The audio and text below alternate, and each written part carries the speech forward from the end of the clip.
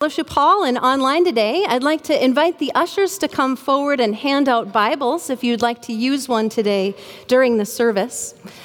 Our sermon series is called Trust Issues because a life of faith is all about trusting that God is at work in our lives. And sometimes it can be hard to trust when we're in the middle of a struggle. But it doesn't take much scripture reading to discover something about God, that God loves the underdog.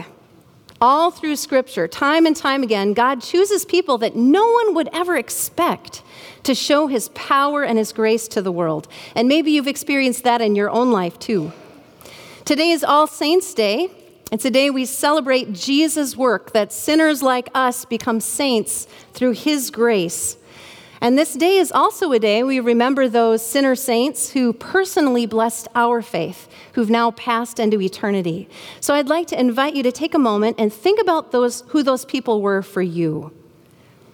And I'm going to guess if we were to ask everybody in this room about those people who impacted your faith, they would all be very different from each other. And none of them were perfect. They were all gloriously flawed in their own ways, but all of them God used to help you grow in faith. And today, as we thank God for them, I also want to invite you to think about who are the people that you are blessing in faith right now. Who someday will remember you as the glorious, flawed sinner saint who helped them experience Jesus' love. Now, you might be tempted to think that you have to be a certain kind of person for God to use, that you would never fit into a saint mold. But the truth is, God often calls people to serve Him specifically through the unique ways that He's gifted you.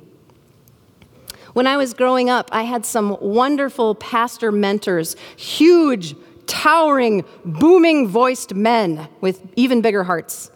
And when one of them suggested that I pray about becoming a pastor myself, I had absolutely zero imagination for that. Because I knew I would never be 6'2" with a booming voice, and I really didn't want to be. And it took a really long time for me to even wrap my mind around that idea, because I knew pastor would look so different wearing my shoes. But those mentors of mine weren't imagining that Jesus would want to use me in the exact same way that He used them. They had an imagination that Jesus would want to use me as me, which of course would reflect a whole different aspect of the Lord's heart. See, sometimes what we could never imagine God would use in us is the very thing He's waiting for us to offer to His glory. And when we trust God, not only with our weakness, but also with our strengths, we can end up with some amazing kinds of stories, like the story of Deborah in the Old Testament. And I have to say, as a woman in ministry, Deborah has always been one of my favorite biblical heroes. So I have to ask, has anyone here ever heard a sermon on Deborah before? Raise your hand. Yeah, not surprised. We don't usually spend a whole lot of time in the book of Judges. It was kind of a messed up time in Israel's history. But it does have a lot of amazing stories of people God used. And Deborah was a saint of God who, daring to trust God's calling for her, boldly stepped into leadership to bring God's word to the people so He could bless them in a time of trouble, changing the course of her people's history by drawing them back to God and to each other. And so if you didn't know who Deborah was before, you'll know her by the end of the day. And hopefully you also know a little bit more, too, about how our God works in us and in you to build His kingdom. So if you have a Bible with you, please turn to Judges chapter 4. In your Quest Bible, it's found on page 339. And we've fast-forwarded now from the time of Moses in the wilderness with the people into the book of Judges. And there God has settled His people into the promised land, but the people were not living up to their promises to God. What a shock, huh? In Judges chapter 4, we learn the Israelites had turned away from the Lord once again, and now were being oppressed by the Canaanites at the hand of a cruel army commander named Sisera. And if we jump ahead into Judges 5, where Deborah is telling her people's story, we can piece together what things had been like. In Judges 5, 6, and 7, it says, "The highways were abandoned. Travelers took winding paths. Villagers in Israel would not fight." Or as another translation put it, village life ceased. Farmers were afraid to farm. Merchants were afraid to travel with their goods, and nobody wanted to stand up because they knew they would just get cut down. Their enemies were strong and brutal, and the people of Israel were not in any way united to stand up against them. Because this time of Judges was kind of an identity crisis time for them. Even though they'd settled into the land God promised, they hadn't actually committed to being God's people. They still called themselves God's people, but in reality, they'd started following the ways of all the cultures around them rather than God's.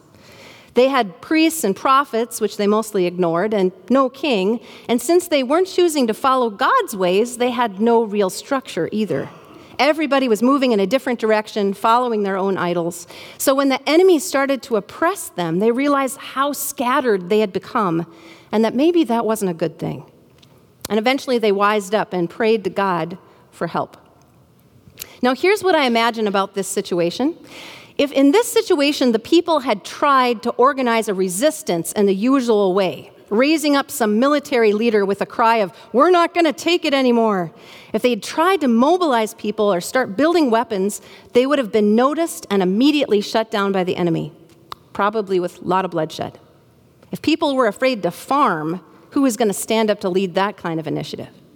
So what do? It would seem like a hopeless situation until God introduces us to his secret weapon with this surprising sentence. Now Deborah, a prophet, the wife of Lapidoth, was leading Israel at that time. Because it was true, any usual leader who stepped up that time would have immediately been mowed down. So instead, God raised up a different kind of leader, one who would fly under the cultural radar. It would be under the leadership of a wise, discerning, and prayerful woman that God's people would be rallied to remember whose they were and be brought into a plan not of their own making, but into God's plan to set them free. Because God knew the enemy would automatically underestimate and dismiss the leadership of a woman as any kind of threat to them. So God raised up Deborah to bring his people his voice. Now, if you're like me, you are dying for some backstory on this. Because, after a long and unbroken Old Testament string of male leadership, all of a sudden up pops Deborah. How did that happen? What brought this woman into this place of unprecedented leadership of God's people? And guess what? Scripture gives us absolutely no explanation for it, which is frustrating and noticeably weird.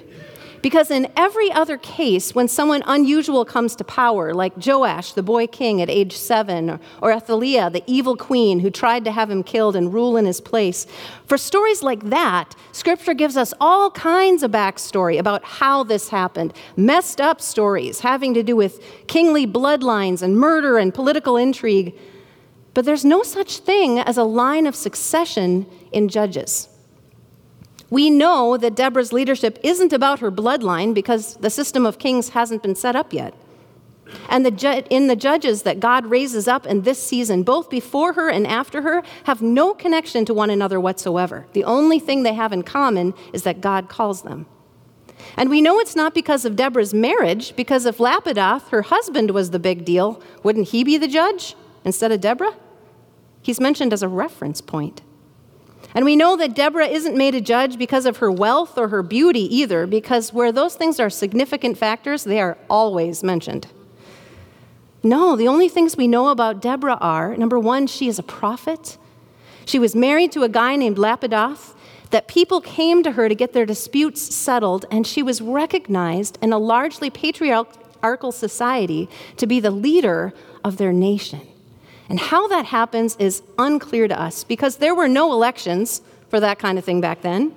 And we're given no obvious reason of power or privilege or politics as to why she should be recognized as the leader. We only know that she was. So we can only assume the reason must be at a grassroots level that she was just widely recognized as the best person for the job. And you can imagine, to overcome all the bias of their culture, she must have been incredibly gifted, insightful, and sensitive to the Holy Spirit. That people trusted what she spoke truly was from God. And because God was giving her a message she needed to share for the good of her people, Deborah dared step up into a role no woman had ever had before. Now, this is truly an amazing story, unapologetically presented smack dab in the middle of an Old Testament book of Judges. So let's take a look at that passage, Judges 4:4-5. Now Deborah, a prophet, the wife of Lapidoth, was leading Israel at the time. She held court under the palm of Deborah between Ramah and Bethel in the hill country of Ephraim, and the Israelites went up to her to have their disputes decided.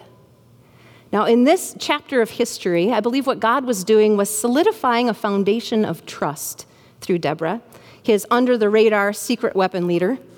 But when that was there, when the time was right, the very next passage shows us what God would do, that God revealed to Deborah a very specific, strategically complete battle plan, his plan to set their people free. But since coordinating a battle plan was not in Deborah's wheelhouse, she knew it wasn't in the best interest of her nation for her to be the one to lead that part. So she immediately sought out the one who would best implement God's plan. She sent for a man named Barak, a leader in the tribe of Naphtali, one of the 12 tribes of Israel. And Deborah told him what she'd heard from God in Judges 4:6. The Lord, the God of Israel, commands you, go, take with you 10,000 men of Naphtali and Zebulun, specific number of men from specific tribes, and lead them up to Mount Tabor, a specific place. You do that part, Barak. And then in verse 7, we hear God's part. God said, I will lead Sisera, the commander of Jabin's army, with his chariots and his troops to the Kishon River, and give him into your hands. Now, with a plan that specific, there didn't have to be a whole lot of lead time to put things together that the enemy could find out about and stop. It would basically be a gather and go type of plan. Now, you can imagine that would sound crazy to Barak. He basically had two choices at this point: trust God and trust Deborah that God actually would do this and move out in faith, or choose not to trust and continue to live stuck right where they were. Well, you'd think he'd only have those two options, but Barak came up with option number 3, conditional trust with the I blame you escape clause. In verse 8, Barak said to her, if you will go with me, I will go. But if you don't go with me, I won't go. If I'm going to do this, I'm not going to take the fall if it all goes south. If you really believe this is what God wants, prove it by being right next to me on the battlefield. And her answer in verse 9, certainly I will go with you, said Deborah. But because of the course you're taking, the honor will not be yours, for the Lord will deliver Sisera into the hands of a woman. So Deborah went with Barak to Kadesh. Into the hands of a woman. You think she's talking about herself, don't you? Nope. There's another heroic woman coming up in this story, so stay tuned.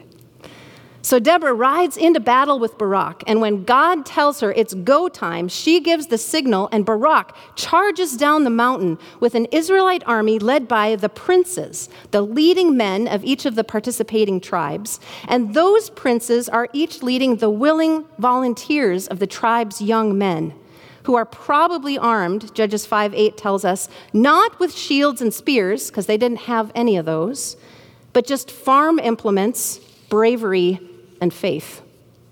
And by the time they reach the bottom of the hill, God has routed Sisera's troops, and Sisera himself is running away on foot. And the Israelite army sets out in pursuit because they know that brutal man would rally against them.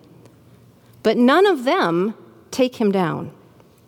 No, the one who takes down the mighty, dreaded Sisera, who'd been leading the oppression of their people for 20 years, ends up being a housewife named Jael, in whose house Sisera decides he's going to hide out.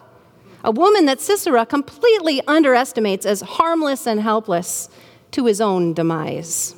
If you want the details, go ahead and read it. There are children present, so I'm not going to go into it here. But because of Jael, God's people are once again set free. That farmers are free to farm and merchants are free to sell. Everyone is free to worship, and they become united again as the people of a God who loves them enough to set them free through the most unexpected people. And what does Deborah as a leader do in this moment? She sings. And not only that, she drags Barak over to sing a duet with her. a song of praise, celebrating how God worked to save them by using the willing hearts of so many people. And their voices, male and female, are united together in that song of victory. Judges 5, that's all it is. It's a song of praise. And this is what moves their hearts to thankfulness. When the princes in Israel take the lead, when the people willingly offer themselves, praise the Lord. What they're saying is, we celebrate you. Good job, princes of each tribe. Way to dare to lead. Good job, fighting men. Your courage leads us to praise the Lord. And Lord, we praise you most of all because none of this would have happened without you. You're the one who's called us into your plan. So to honor you, Lord, we are going to celebrate each and every part. And that's how the song goes on. Way to go, Deborah. Way to go, Barak. And Deborah sings in verse 9, my heart is with Israel's princes, with the willing volunteers among the people. Praise the Lord. And next they go on to praise the nobles for their part. And they praise the tribes that stepped up. And what was with you guys who didn't step up? And then in verse 24, most blessed of women be Jael, the hero of the day. Blessed be the heroic housewife of Heber the Kenite, the blessed, most blessed of tent-dwelling women. This song of praise celebrates that God used the obedience, the trust, the faith of all of them to bring the victory. And without all of them doing their part, this day would not have ended that way. And Judges 5 ends by telling us, and the land was at peace for 40 years. And that's the story of Deborah. It's a pretty wonderful gem, isn't it? But it's more than just a great story. I think it's full of all kinds of truths about how God's kingdom is meant to work. So here are 4 lessons I think we learned from the leadership of Deborah. To be a leader in God's kingdom, you have to know, number 1, only God is king. That the kingdom will only advance when there's no confusion on that point. The first step toward leading any kind of progress in faith is always to listen to him, to his word, to his voice in prayer. So if you feel stuck, I would suggest starting here to ask, is God really your king? Is Jesus really Lord of your heart? Are you intentionally listening for what he has to say to you through his word and through prayer? Because it always, always starts with him. And number 2, to dare to act on what God says. Scripture tells us we're not just to listen to the word, but to do what it says. That faith only grows when we put it in action. And when Jesus is told that his mother and brothers are looking for him, he answers, whoever does the will of my Father in heaven is my brother and sister and mother. You see, the family of God moves forward together when we follow our Heavenly Father. And together is the key word there, which leads us to the third point, to activate the troops. That God has gifted different people to carry out different parts of his plan, and no one leader is called to carry every part of it. That God intentionally designed things so his people would have to work as a team for his kingdom purposes to be accomplished, because community, love for one another, is part of what he wants to teach us. Romans 12, 3-8 says, for just as each of us has one body with many members, and these members do not all have the same function, so in Christ, we, though many, form one body, and each member belongs to all the others. We have different gifts according to the grace given to each of us. If your gift is prophesying, then prophesy in accordance with your faith. If it is serving, then serve. If it is teaching, then teach. If it is to encourage, then give encouragement. If it is giving, then give generously. If it is to lead, do it diligently. If it is to show mercy, do it cheerfully. You see, God has given each of us different gifts to use. And as the family of faith, we're called to be part of a team and to use them.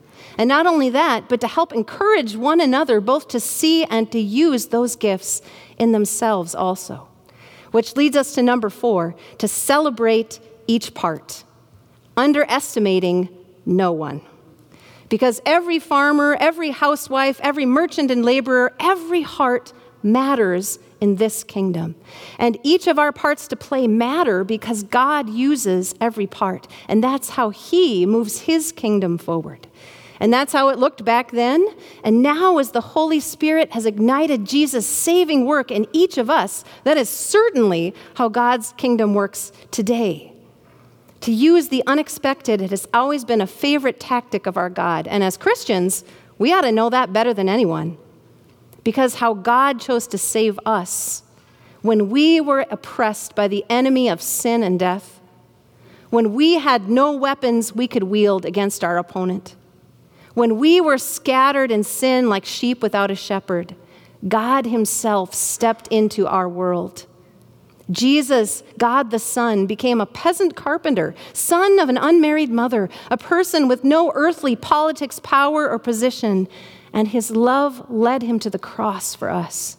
And all the enemy saw was the Son of God, helpless and completely underestimated who he was dealing with. Satan struck down Jesus and crowed over his victory until 3 days later, our Jesus rose from the dead, King of kings and Lord of lords, God's truest secret weapon. And now Jesus calls you and me to be part of his mission to save and restore every heart by changing each heart behind the scenes one by one. And you can bet this God will never underestimate the power of what he can do through you. So how do we respond to this? Today is All Saints' Day, and we'll be taking time to light candles to thank God for and remember those people whose lives have helped light the way for us in faith. But since we're also called to activate the troops here today, I'd like to leave you this week with a challenge that as you light a candle thanking God for the blessing of someone past, take a moment to pray about the people in your life right now. Because if my pastor mentors hadn't taken the time to point out to me where they saw God working in my life, I probably wouldn't be here today. We are all called to be lights of faith, to help light the faith of others. So don't just light a candle to remember. Take a step this week to light a heart and encouragement, to encourage someone about what you see in them right now. Sing your own song of encouragement and thanks. Celebrate how you see God moving, and you'll start to see more and more of what he's doing in you. In Jesus' love and the power of the Holy Spirit, our God wants to use each and every one of us as his secret weapons to draw the world back into his love. So at this moment, turn to the person next to you and tell them, you're God's secret weapon. Go. Well, now, I guess the secret's out, right? So then we better move. Let's pray. Lord God, you are so good. Thank you for raising us up to be part of your good kingdom by the work of Jesus as our Savior. We pray that you would empower us today to live our part in your kingdom, light our hearts with your love so that we might help spread that light until every heart knows that you are God and that you are good. For it's in Jesus' name that we pray. Amen.